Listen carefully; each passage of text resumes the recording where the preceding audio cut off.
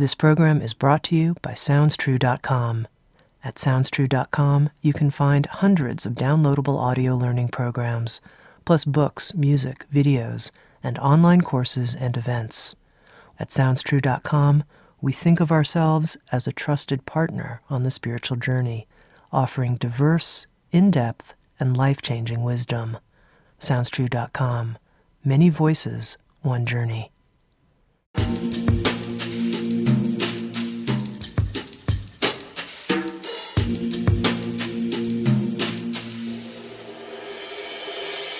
You're listening to Insights at the Edge.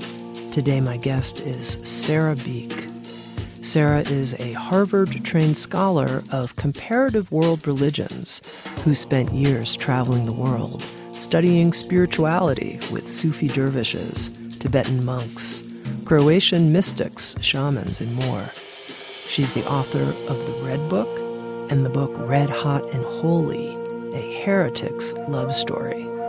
With Sounds True, Sera Beak has written a powerful new book called Redvelations, A Soul's Journey to Becoming Human, where she reveals our souls choose the adventure of embodiment so we may learn about the strength that can only come from vulnerability, the love that can only grow in the presence of heartbreak, and the achingly beautiful gift of being fully human. In this episode of Insights at the Edge, Sera and I spoke about core wounds from other lifetimes and the process that she has personally gone through to reclaim lost soul fragments from other lifetimes in order to embrace the fullness of her soul. We talked about the personal journey that she shares in Redvelations about knowing herself from a previous lifetime as the daughter of Jesus and Mary Magdalene, and how she didn't want to be public about this part of her own personal journey, but how she felt she had to be public with it as an act of love and not abandoning her soul and her soul's work in this lifetime.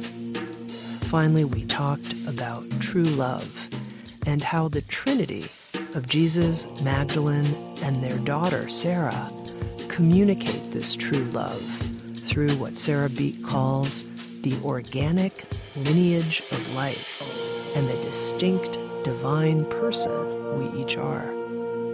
Here's my interesting and very provocative conversation with Sera Beak.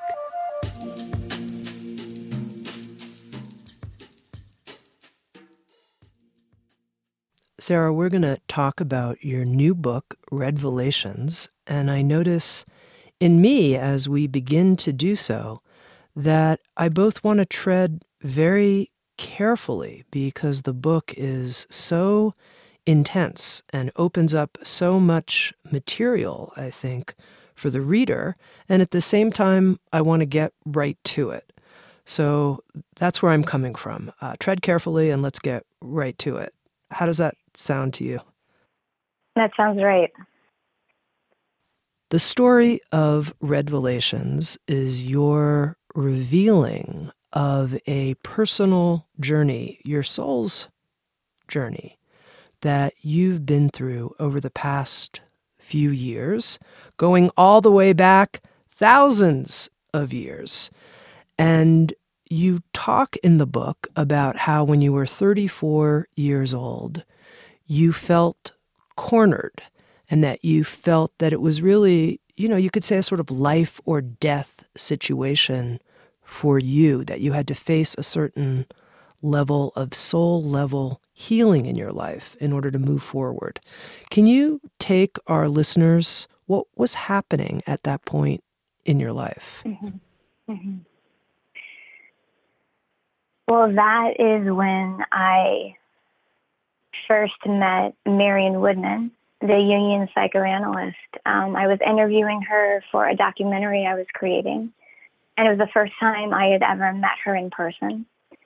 And I had read her books and listened to her interviews, but it was in the process of being that close to her that I had the realization that I had lost my soul, or more that I just couldn't find it. And this was more like a body-to-body transmission, if you will, or to put it more simply, like she was the first woman at that time in my life that I had met who had fully embodied her soul. And when I was sitting across from her, I couldn't help but recognize the difference between us. It was earth-shaking, it was heartbreaking, it was mind-fucking, because at that point, I had been thoroughly immersed in my spiritual studies and practices and education, and really felt like I was plugged in. And meeting this woman demonstrated that the most essential part of me was actually missing. That led to a real necessary crash for me. I pulled back from my professional career. I pulled back from my social life. I pulled back from all my spiritual practices and retreats and things that I was doing, and really just tried to focus on the soul loss. It took many, many years, and it led to many, many different things. But in that particular time period, it was so real. It was so bone shaking that I knew on this level that doesn't make sense with the mind, but it made sense in my body, that if I did not find this missing piece of me, that I really would not continue living. And I didn't know how that would go about. I just knew at that point it was life or death. And many years following that, it's been the same thing. Whenever I've tried to escape or avoid doing this level of soul work, my physical health itself has gotten to such a state, and just things around me in my life, that I'm reminded of that decision, that if I do not do this and I do not take it as seriously as I should, that I'm not going to continue. So, Sera, I think for some people, when they have the experience, there's some part of me that's not here. They begin looking in their biography, what happened to them early in their life. But your journey took you into core wounds that happened in other lifetimes. Tell us a little bit about that. How did you find yourself located in other lifetimes? Sure. My first area was, of course, present life. That was where I was focused. And that's where most of my energy and time went to. But there was this subtle pull that kept happening whenever I would inquire about what was going on in my present life. And this could be something that was related to my soul loss, of course, but it was something like my health, my intimate relationships, my career, my just my friendships, just my way of being in the world. When I would sit and inquire about that, what would happen 9 times out of 10 was that I would start remembering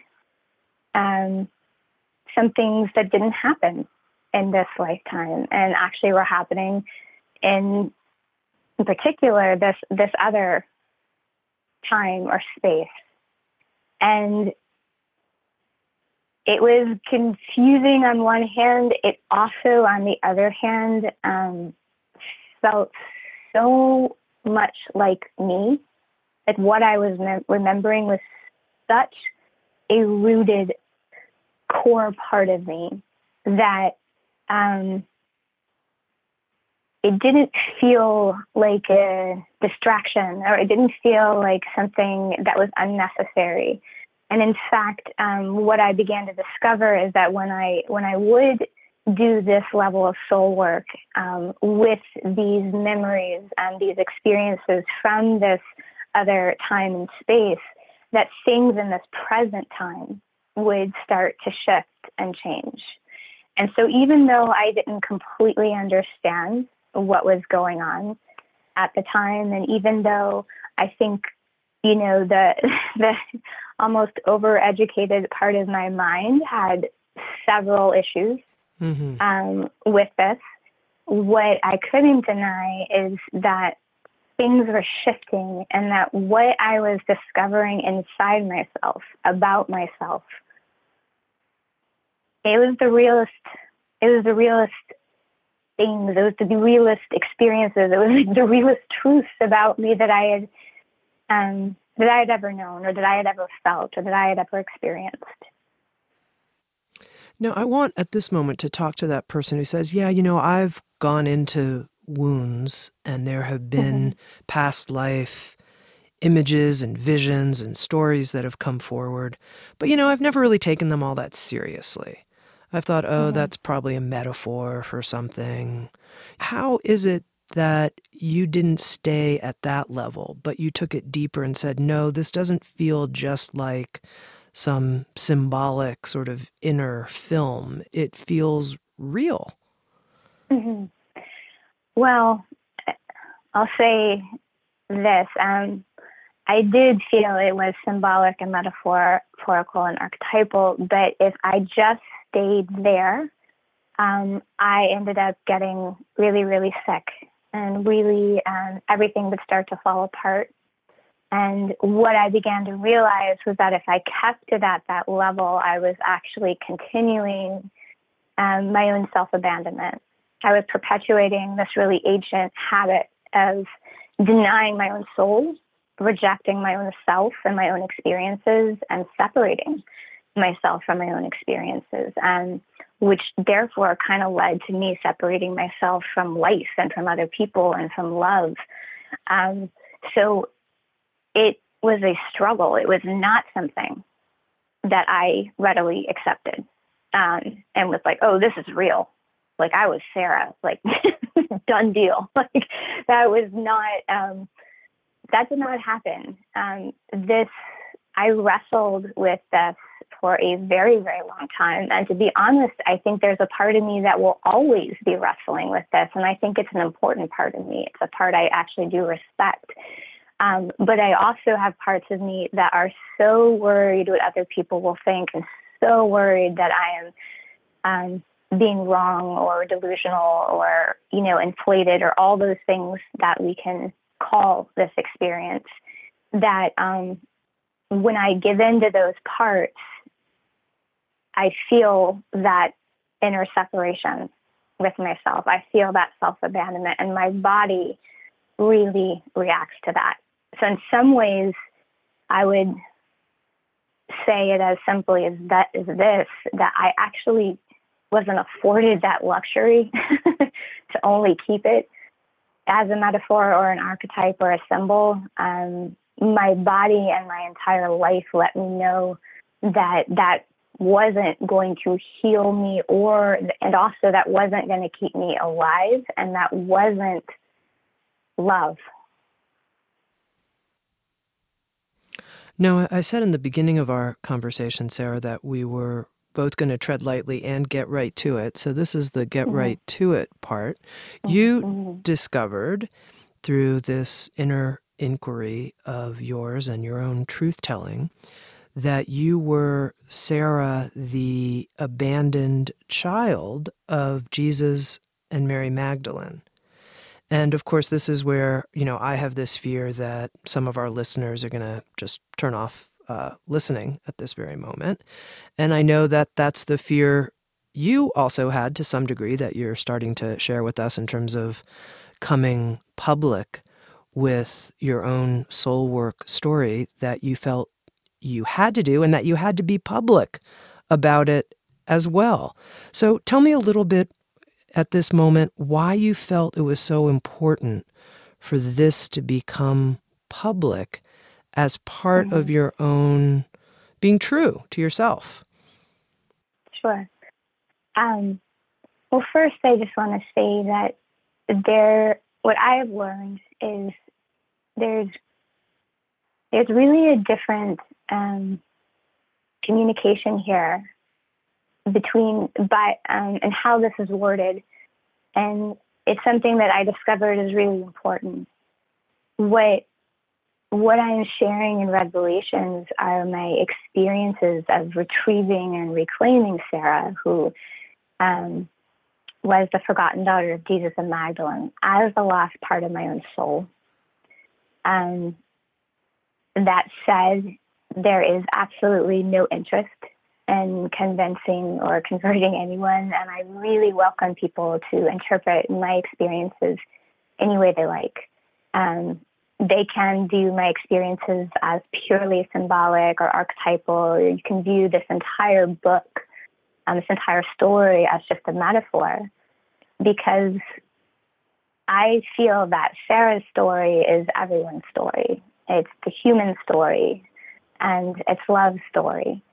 So I want to say this clearly up front. What's really much more important to me than anyone believing in me or believing in my soul's reality is that they believe in their own soul's reality, and that they have the courage to really do whatever it takes to bring all of their soul home. This is how I had to bring my soul home. This was the route I had to take. Going public with it was not something that I wanted to do. It was not something that I felt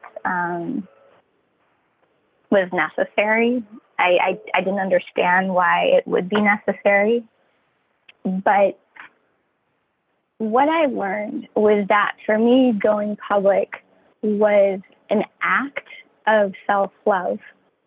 It was a demonstration to my soul, who I had repeatedly abandoned, that I trust her and that I believe in her and that I'm willing to claim her, even if the world disclaims or other people think I'm crazy or this is career suicide or et cetera, et cetera.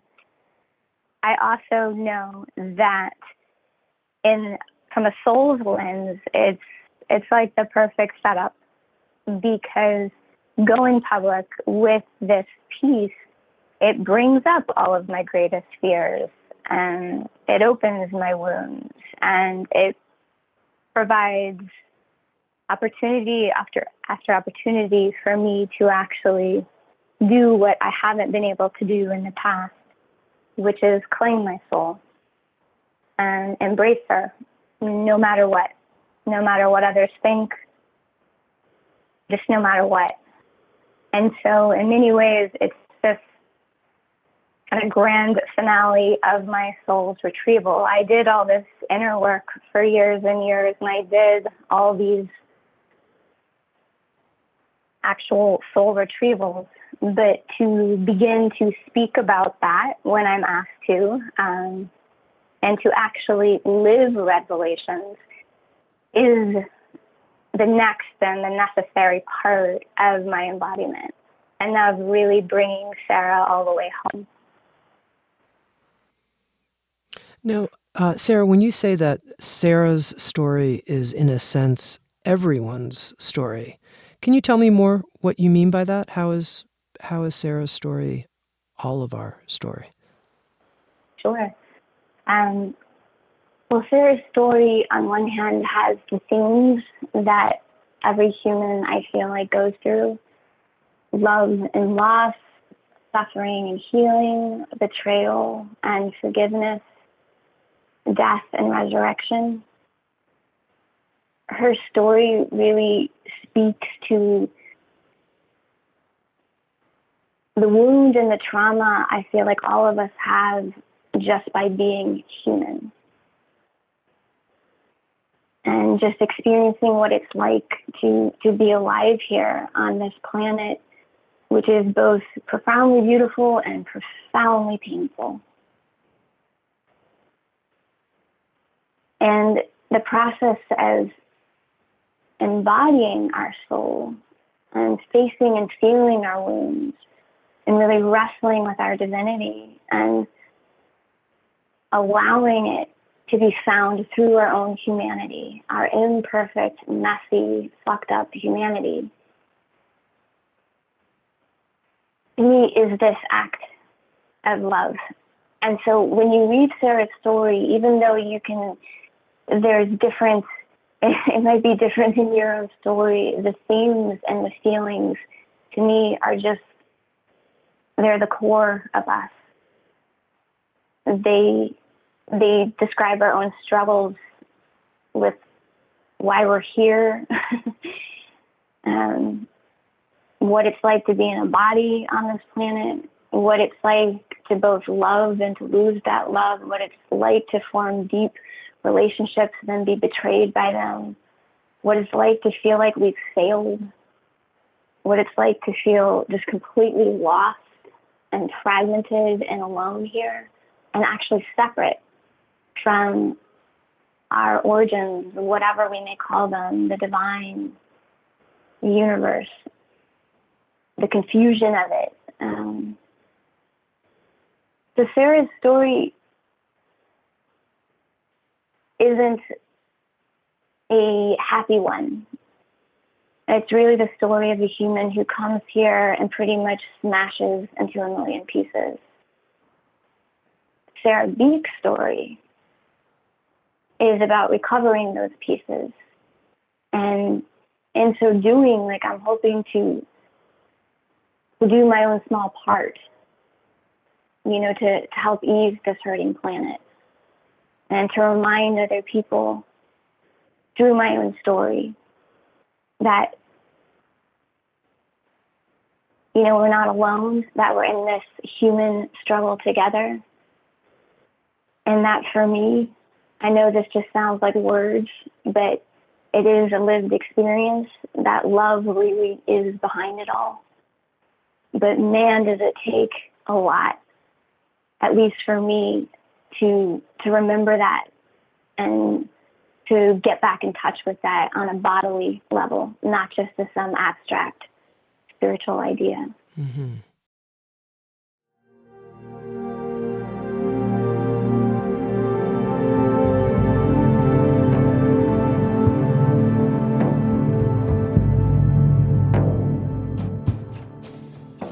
You're listening to Insights at the Edge, produced by Sounds True.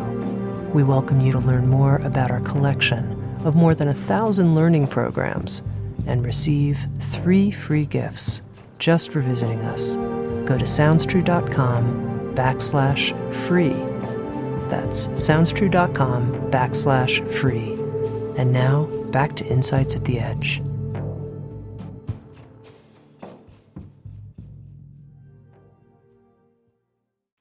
I want to talk some, Sera, about this whole process of retrieving soul fragments, retrieving lost parts of our soul.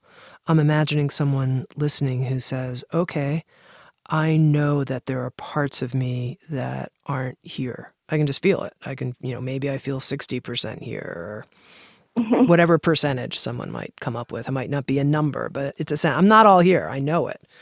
Okay. I may not have the kind of physical health challenges that Sera Beak reported. I'm not quite on that edge, but there are ways that I know my body's telling me, you're not all here. How do I go about the process of retrieving these soul fragments? How do I enter that process? Mm-hmm. First, what I would recommend is really inviting your soul forward. What I can say for myself is that I had developed, after my experience with Marion Woodman, I did start to find and develop a very strong relationship with what I refer to in the book as my divine soul. And this is kind of the infinite part of me, the all-knowing part of me. And it's really what Red Hot and Holy, my second book, points to and ends with, is this recognition of this divine soul that I know every single human has. But by being that intimately connected with my own divine soul, it allowed me to enter this process of starting to recollect my human soul. So the Sera piece of me. And so I was really guided through this process by my divine soul, but I really want to be clear, this isn't some esoteric, like far out, difficult, out of reach thing. Soul, all levels of soul, to me, work through our body sensations and our everyday life and our feelings and our dreams. And so I was guided by life around me. What was my next step? What was something I needed to look at? Was there a synchronicity? Did someone mention something that resonated with my body that I needed to explore? Was there a book that opened? Everything around me, once I started to pay attention to it and allow it to guide me, provided a really precise path inwards and in a very precise order that was unique to me. I couldn't have done something, I couldn't have just like, I'm going to go retrieve this piece and just, I don't know, for me, I don't know if it would have worked just kind of reaching out and trying to use a bunch of different techniques and things like that. I had to really get in touch with, how does my body know to retrieve its own soul? And let it begin to show me. And so one of my recommendations to people is just to invite their soul forward, to start paying attention to their body even more than they might have before. Look around their life and see what's showing up in a more, in a way that's making us realize we need to look closer at something and start to gently explore in a way that feels right for us. I don't have techniques. I don't have steps. If you're drawn to someone or something, like working with a shaman or working with a particular therapist who specializes in soul work, then please do so. But what I always want to remind myself and others is that we have a very particular organic timing that needs to be respected. And a lot of this, for me, regarding soul work, is about patience and waiting for the next step to really naturally and organically arise just within my own life, and then take that next step. So, yeah.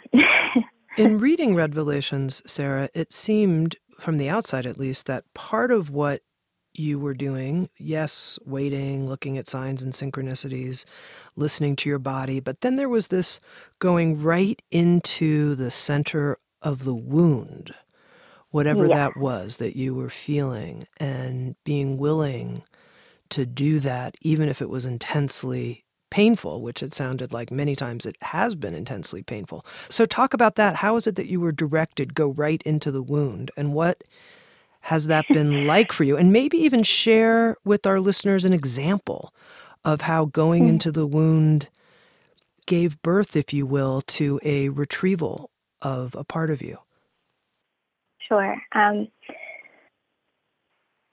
So I did a lot of soul work and what I would say were soul retrieval attempts with Sera for years. And during that time, I think I was really building up my stamina, my trust in myself. I think I was just building up to many different things. But it got to a point, and part of it was this book, when I realized that, again, kind of through being quite ill and hearing that I needed to actually share Sera's story, I just in the act, even though I had been remembering different pieces and dealing with that, just in the act of actually sitting down and allowing my soul to share her story, it was very confronting because I didn't I hadn't sat down and really encountered the whole story.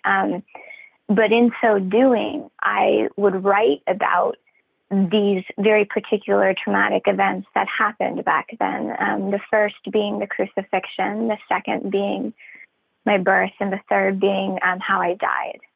And those were really the main parts of my life that where I lost my soul the most, where I really, the wound, the core wounds happened. And even though I wrote about them, even though I was very familiar with them, even though I had, well, one thing I should say is that that part of me, Sera, had split into fragments that were stuck in each of those time periods. So stuck with the crucifixion, stuck in my birth process, and stuck in my death process.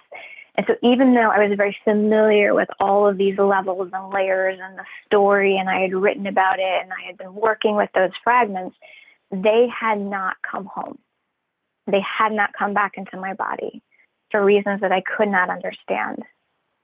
And after I wrote Sera's story, my lady, my divine soul, indicated to me that now it was time to actually re-enter these experiences. And that I pretty much, as you can read in the book, I pretty much threw a tantrum with that, because at that point I felt like I had done enough. And I don't know anyone who really is excited about sort of merging with a fragmented soul part of themselves in order to encounter your core wounds again. So I really resisted that. And I think, again, that's kind of the healthy human part. Nobody really wants to face that much pain again. At the same time, I had grown and I had developed and I had been working so hard in such a way that I was able to. It was time. Everything around me told me it was time to do this. This wasn't something I was just jumping into because I believed it was important. And so what I did was I re-entered those wounds. I re-entered my time at the crucifixion. I re-entered my time of being born in that lifetime. And I re-entered the process of how I died. And what that entailed was being willing to feel everything that I wasn't willing or able to feel back then. In the first case, I was a fetus. There's no way I could have taken all of that in, what was going on at the crucifixion. And so because I am in a healthier place and stable and I have the appropriate distance, I could then re-enter and experience all of that. And so I'm not sure if I'm answering your question. I know this is going a little bit roundabout, but re-entering the wounds was actually the way I brought those fragments home finally. It wasn't enough just to remember them or to work with them or to write about them or to do body trauma work with them. I also had to actually go back and relive them in a way where I was both Sera, S-A-R-A-H, and I was Sera, S-E-R-A. And being able to do that is what allowed me to actually begin to integrate these pieces.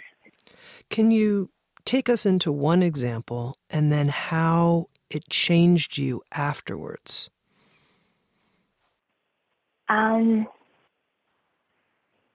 Sometimes I hesitate with going into the details of the Sera piece just because it's such a piece that needs to be read. And I worry sometimes about going into the details if the context is just... what I'll do is I'll do maybe the lightest one, sure. The one that wasn't the real kick down, the one that was actually kind of more fun for me in a weird way. But I'll talk about the birth piece. When Sera was born, her parents' community really expected and hoped that she was going to be male. So she could continue what her father left behind. so when I was born, the first real feeling that greeted me and my body was just profound disappointment. Like epic disappointment that I was female. And a bunch of other crap. Just a bunch of other stuff got placed on top of that. And so when there's a part of me that fragmented, that just really felt just completely unwelcome, unwanted, unacceptable, not good enough to be my parents' daughter, not good enough to be here, to be alive, to be human. And so when I did the soul retrieval in terms of re-entering that particular wound, I first had to just feel what I felt back then, and just felt the crushing disappointment and pain and rejection, and allow myself to feel that. But then what I noticed that the Sera, S-E-R-A part of me wanted to do was then like quickly forgive the community, because, you know, I could understand it. This was their projection. They had their own fears about carrying on like this mission.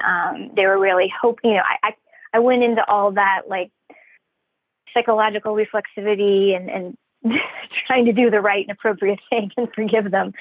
And that's when my divine soul kind of stepped in and was like, as you're trying to do the spiritually correct thing, how is this soul fragment, this baby Sera, you doing?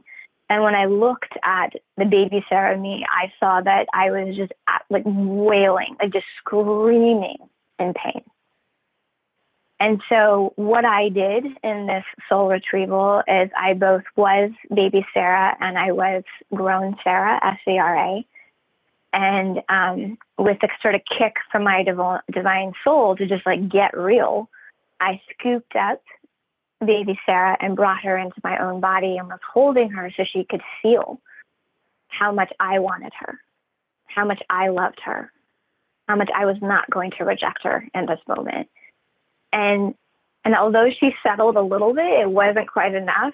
So then I did what just felt like the most right thing to do in the moment. And I turned around to what we would now refer to as the disciples, and I bitched them out. I just was like, you are acting like a bunch of fucking assholes.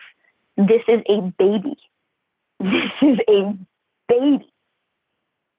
And this is what you're throwing on her. And unless you can get your shit together, you are not allowed near my soul baby ever again. And I picked her up and I left. And it was the first time that I felt like I could truly care for myself. And that no matter what situation I was in, even if I was with the so-called most spiritual people like on this planet, if they were not treating me, my soul, my body right, I could do what felt right. I could leave. I could bitch them out. I could do whatever I needed. And that is what that piece of my soul desperately needed at that time for me to come home. It didn't need me just to like, I forgive you and oh, I love you. It needed me to actually get real and active and ground into my female body and say, that is not okay. And so that reestablished this trust in myself that I could do that anywhere and everywhere. And that even if I couldn't at that particular time period, like there's no way I could have done that back then as a baby, right? That I still have the chance. I had the chance to do it later. And that's the beauty of soul work. And that's the beauty of this kind of work, is that it's never too late to save ourselves and to rescue ourselves and to give ourselves these things that we needed back then, but we were not in a position to receive. And so that was more of a lighter version of one of the soul retrievals. Yeah. Well, one thing I'm curious about is, do you think in the process of retrieving fragmented soul parts, we always have to go in and feel the nature of the wound as it was experienced during the loss, or was that just your process? Or do you think, oh no, that's what's required here? No, I would hesitate to say anything. Anything that I have done is required. I think this is a very individual process. I have retrieved fragments from what we could call possibly, other time periods, or in another language, other lifetimes, if that's a phrase people are comfortable with. And I have not had to go deep into the feeling. I've just needed to recognize it, kind of understand why it's popping up in relation to what's happening in my present life, and embrace it, like really bring it home. Sera was a very distinct experience because the majority of my soul was stuck in that time period. And that is the time period where my core wounds happened. And so they were like the root of the root. Mm-hmm. And so it was important for me for these reasons, both because the majority of me wasn't here. I had to go to the place where the majority of me was located in order to bring myself home. And because these core wounds, this is where they first began. Also, in this, because I often wonder about this, yes, does everyone have to go back to a perceived lifetime?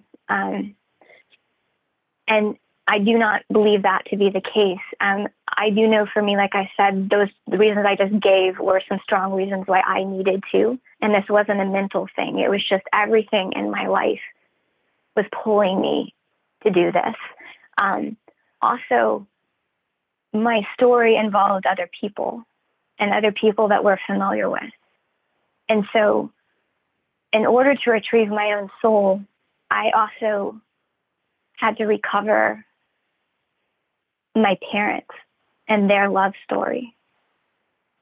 And so in many ways, although this was a very personal process, I wasn't blind to the fact that it's intimately tied to a greater love story, and that is my allegiance as a soul. And that's actually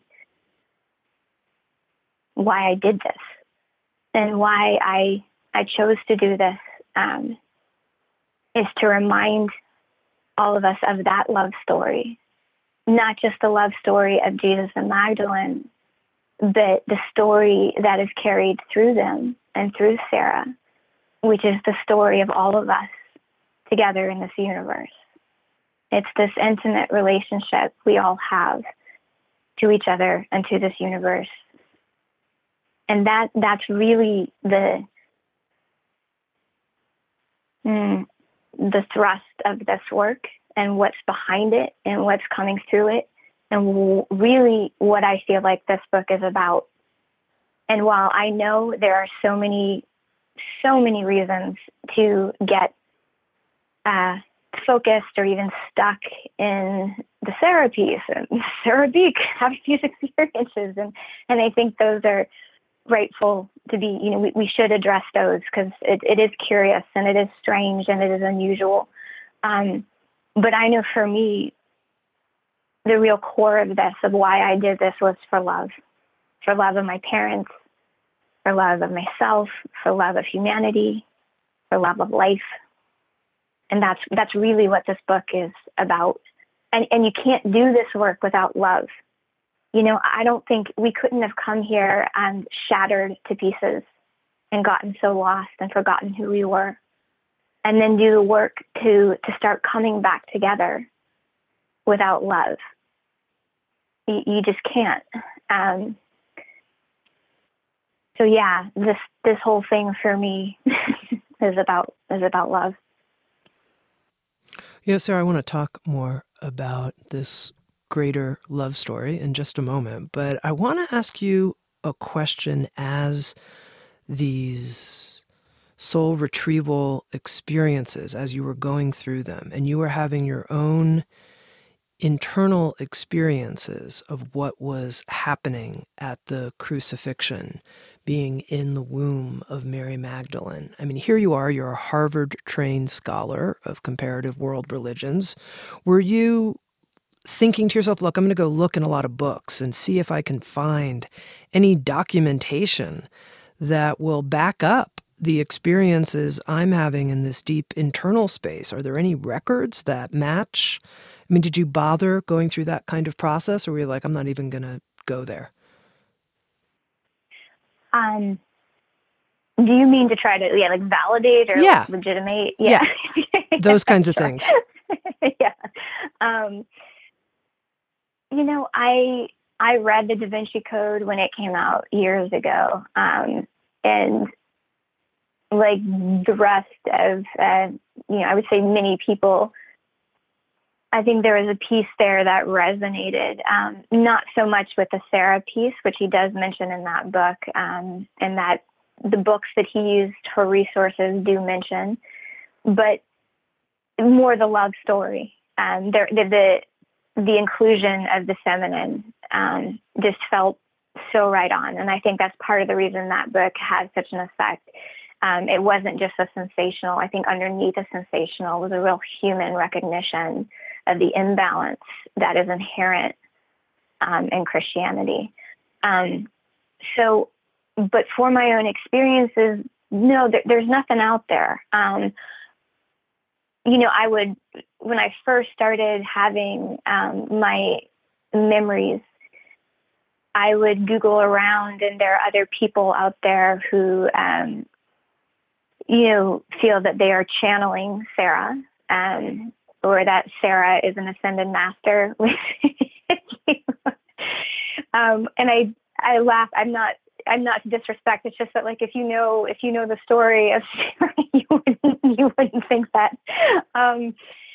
You wouldn't be treating her as an ascended master. You would just be treating her as very, very human, and a very broken human. And so I would do that. But no, there was nothing. And I know I haven't done a tremendous amount of research, but let's say this, nothing has come into my awareness of something like this. I do know there are plenty of books of people speaking about being someone in a past life, or having, cosmic experiences or visions, or they're channeling, or things like that. None of that was my experience. None of this was some big booming thing, and I did not have visions of Sera. Nothing came from outside of me. It was all very much internal. It was subtle. It was very grounding. It was very sobering. It was just like remembering myself. And so it felt quite different than some of the things that I have come across, which tend to be a little bit more like maybe flashy, or just like louder, more pronounced. Mine are very subtle. And that's one of the things that I actually trust about soul work, is that it usually doesn't overrun us or override us. It joins with us. It's our own natural pace of remembering who we are. And so it's not a big clanging experience. It's a very slow revealing that happens, again, at our own pace, and in a way that keeps us here and not distracted, but actually really involved in our life and health and body and things. So I know I'm rambling a little bit, but I'm just trying to set out some of the differences that I do know and I have experienced between what I would consider to be soul work and maybe some more of these like past life experiences. Okay. Now I want to talk about the lessons from this greater love story that you discovered from the inside out, so to speak. So here you're talking about how part of what's motivating you is this great love for your parents, Jesus and Mary Magdalene, and the cosmic work, the cosmic love that they're here to communicate. They are here to communicate. Tell me, if you could, Sera Beak, you get a chance to sort of set the record straight on this cosmic love story. Go ahead. Oh, okay. Set the record straight. Thanks, Tami. Well, first I would say, just because of the labels that I use in this book to differentiate certain things, this is not a cosmic love story. This is what I would call just an organic love story, and that distinction is very important to me. Can you help me understand that, the distinction? Sure, I will try. My experience of this universe, because like all of us, I am a multidimensional soul, so my memories aren't just of my experiences on Earth, but also on other dimensions and other just parts of this universe. And one thing that I have learned is that there is, we can call it a realm or a dimension that, for me, I'm just using this label I would refer to as more cosmic. It is a realm that most, I would say, our spiritual traditions and religious traditions and paradigms reside in. I would say it's where many deities, and we could call them ascended masters, and even what could be perceived as multiple dimensions reside in. It's where a lot of things reside. And it's also a place, it influences this earth. It's not always so separate, but it's also a realm that most of us are in for a while, because we get to experience innumerable things. The thing that I'm the most interested in that we experience in this realm is actually forgetting who we are, and separating from our soul, and losing our sovereignty and losing our distinct divine identity. And so we do that in this realm through a variety of ways. Again, my focus is more on the sort of spiritual ways we do this. And that can be just through experiencing, oneness, or losing our identity, merging into everything, various forms of enlightenment, all of that. So it's a really important realm, because it provides us with all of these incredible experiences that, as beings, I believe we came to this universe to experience. But one of the things that I feel is that what my family wanted to remind us of is that while all those things are wonderful to explore and experience, that we don't want to lose ourselves in the process, because who we are as distinct divine beings,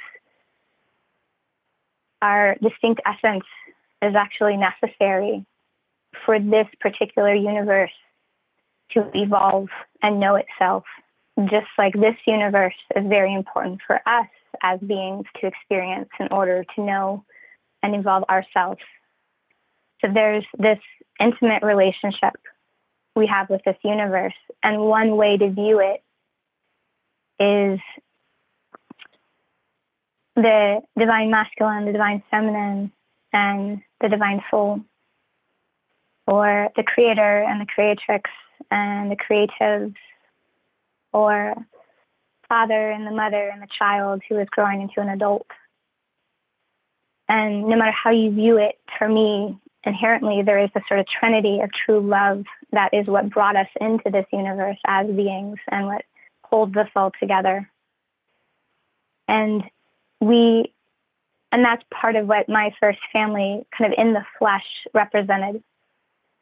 So we're aware now, most of us, that the feminine has been, excluded, and it's been very imbalanced, and it's created incredible destruction and damage on this planet because of this imbalance. And this is not just in what we call Christianity, because my family was not Christian. This is pervasive throughout every tradition and non-tradition on this planet. But this particular flesh and blood family was both real and a symbol that we cannot have a complete whole universe without these two pieces together, but there was a third. There's a third that's been missing. And that is what Sera represented, but the third represents the soul. And that is what all of us are. So from this perspective, we are the missing pieces of love's story. And we are the third in the original Trinity, which is not just some Trinity that later a religion called Christianity co-opted. This is actually, from my soul's perspective, the very nature of this universe.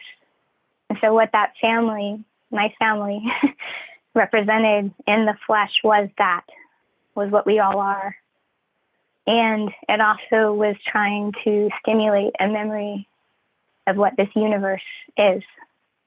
And that if we are not coming back into awareness of both this creator and creatrix, this masculine and this feminine, or all these different labels that we have out there for these two beautifully, mutually contrasting aspects in the universe, and the distinct divine soul, that we ourselves are going to continue to be fragmented and in pieces.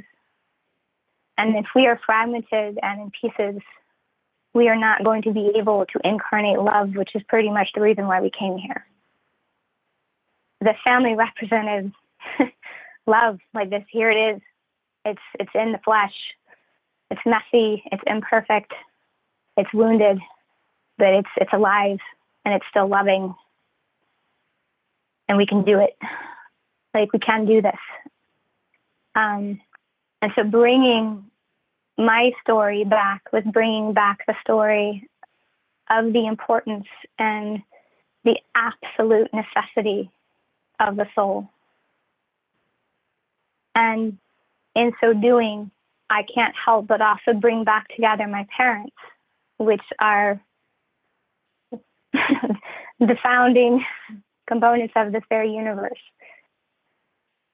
So it's a multi-layered story. It had to be told to the personal. I think that's the way love works best sometimes, is through our own personal story. But like all love stories, it resides inside all of us, and it reflects a much greater vision and experience and expression of love. Sera, just finally, at the end of Redvelations, you write, "If you get anything from this bloody book, I hope it's the importance of embracing and living your own soul's truth, no matter what others think." That's a very powerful statement, and I think it's something you really are demonstrating and embodying in your own life and in your own writing, this willingness to live your own soul's truth, no matter what others think. What I'd also love to hear, if you get anything from this bloody book, what would you say to people about true love? What could they get from this book, if they get anything from this book about true love? That it's inside them. It's their heart connected to the heart of this universe. That it's why we came here. It's what holds us all together. and that it really is what it's all about.